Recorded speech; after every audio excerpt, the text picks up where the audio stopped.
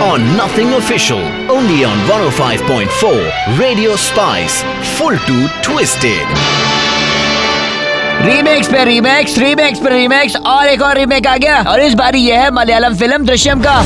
Nishikant Kamath is one of those who loves copying and forwarding WhatsApp messages without even changing the sender's name, and he has done the same job with the film. एक frame को copy किया है। Though movie is thrilling, but not as thrilling as Johnny Gaddar and Race. Let me tell you about the story. Story is about Vijay. मैं तो सिर्फ एक चौथी fail आम आदमी हूँ जिसकी एक बीवी है और 2 बेटियां। और गोवा के एक छोटे से गांव में वो स्मार्ट केबल ऑपरेटर है, जिसे मूवीज देखने का बड़ा शौक है और जो मूवीज से सीखता भी बहुत कुछ है, और उन सीख को वो अपनी रियल लाइफ में आजमाता भी है। फिर भाई एक मुसीबत आ जाती है उसकी लाइफ में। समीर देशमुख, आईजी मेरा देशमुख का इकलौता बेटा, 3 हफ्तों से मिसिंग है। उस मुसीबत को कैसे टैकल करता है, यही तो पिक्चर में है।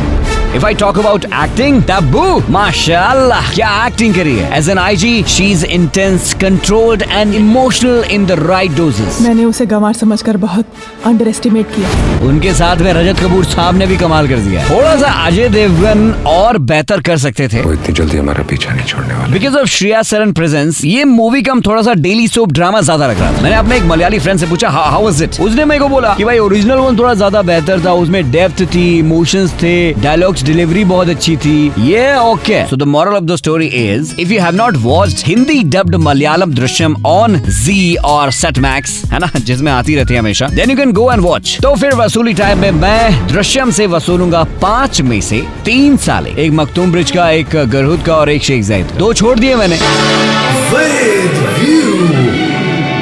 On Nothing Official, only on 105.4 Radio Spice, full to twisted.